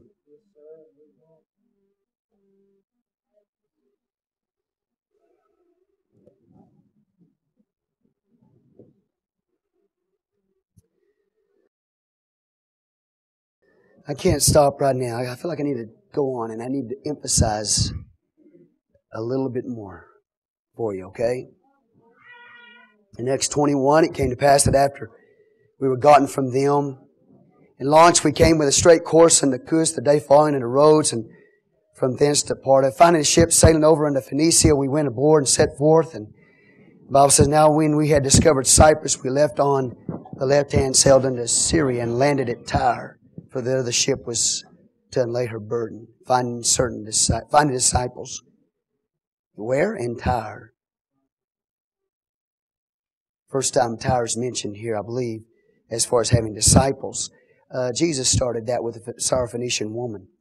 Finding disciples, we tarried there 7 days, who said to Paul through the Spirit that he should not go up to Jerusalem. There it is again. Don't go to Jerusalem. They're saying it through what? The Spirit. They're hearing it from God. That he should not go up to Jerusalem. And when he had accomplished those days, he departed and we went our way. Remember, Luke's with them now. And they all brought us on our way with wives and children till we were out of the city. We kneeled down on the shore and prayed. And we had taken our leave one of another. We took ship and they returned home again. And when we finished our course from Tyre, we came to Ptolemais and saluted the brethren, abode with them one day. And the next day, we that were of Paul's company departed and came into Caesarea. And we entered into the house of Philip the evangelist, which was one of the 7, abode with him. Look at that. And the same man had 4 daughters, virgins, which did prophesy. Isn't that an awesome thing?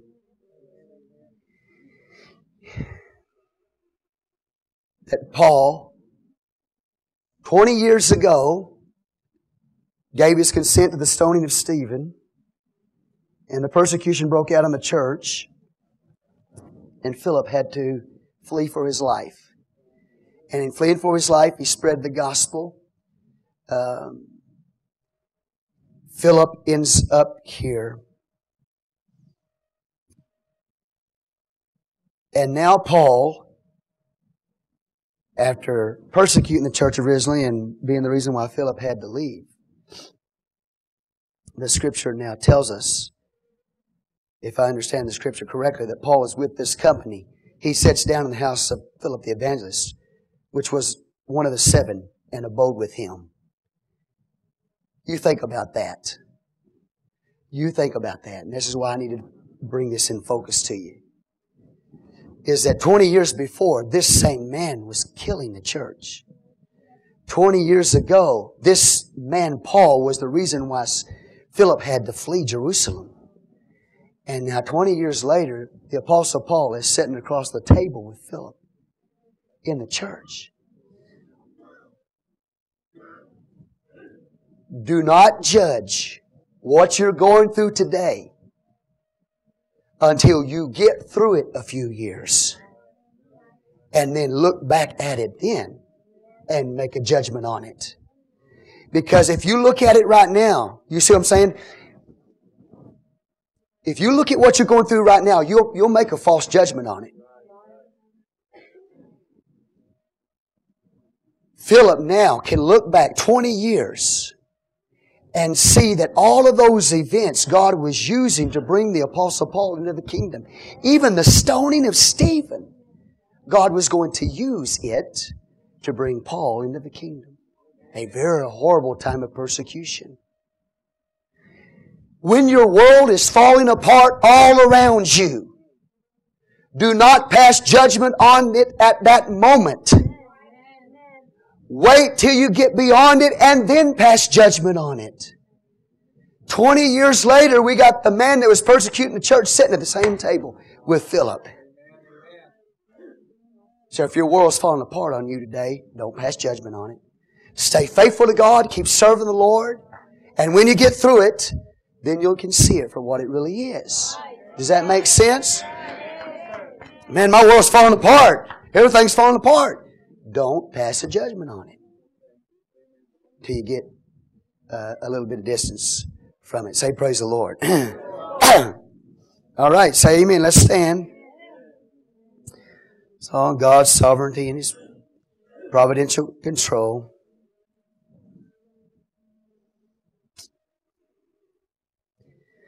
While you're standing, the same man had 4 daughters, virgins, which did prophesy. The Bible doesn't teach against women prophesying. He's got 4 virgin daughters that are prophesying. As we tarried there many days, there came down from Judah, a certain prophet named Agabus. We've seen him before. He's prophesied the famine in the early part of Acts. Now this prophet Agabus comes down while he's there in Caesarea with Philip. Oh yeah, so I know Paul was there. Verse 11, when he was coming to us, he took Paul's girdle and bound his own hands and feet and said, Thus saith the Holy Ghost, so shall the Jews at Jerusalem bind the man that owneth this girdle and shall deliver him into the hands of the Gentiles. And when he heard these things, both we and they of that place besought him not to go up to Jerusalem. Then Paul answered, What mean ye to weep and to break mine heart? For I am ready not to be bound only, but also to die at Jerusalem for the name of the Lord Jesus. At that point, we'll pick that up next week by God's grace. But what he's saying is, as you're crying, as the church was crying there, and begging him not to go to Jerusalem, he says, Why break ye my heart? It's not a physical thing. What he's saying to them is all this crying and all these tears that are being shed for Paul. And the statements, don't go because you'll be bound. What Paul is saying, your tears are bending my heart. You're trying to bend my purpose in God. Your tears are bending my purpose in God. So I can't let those tears bend my purpose in God. You understand? That's what he's saying there. So he's got another word from a prophet that when he goes to Jerusalem, he's going to be bound. And he will be afflicted. And we'll see that next Sunday, God willing. Father, we come before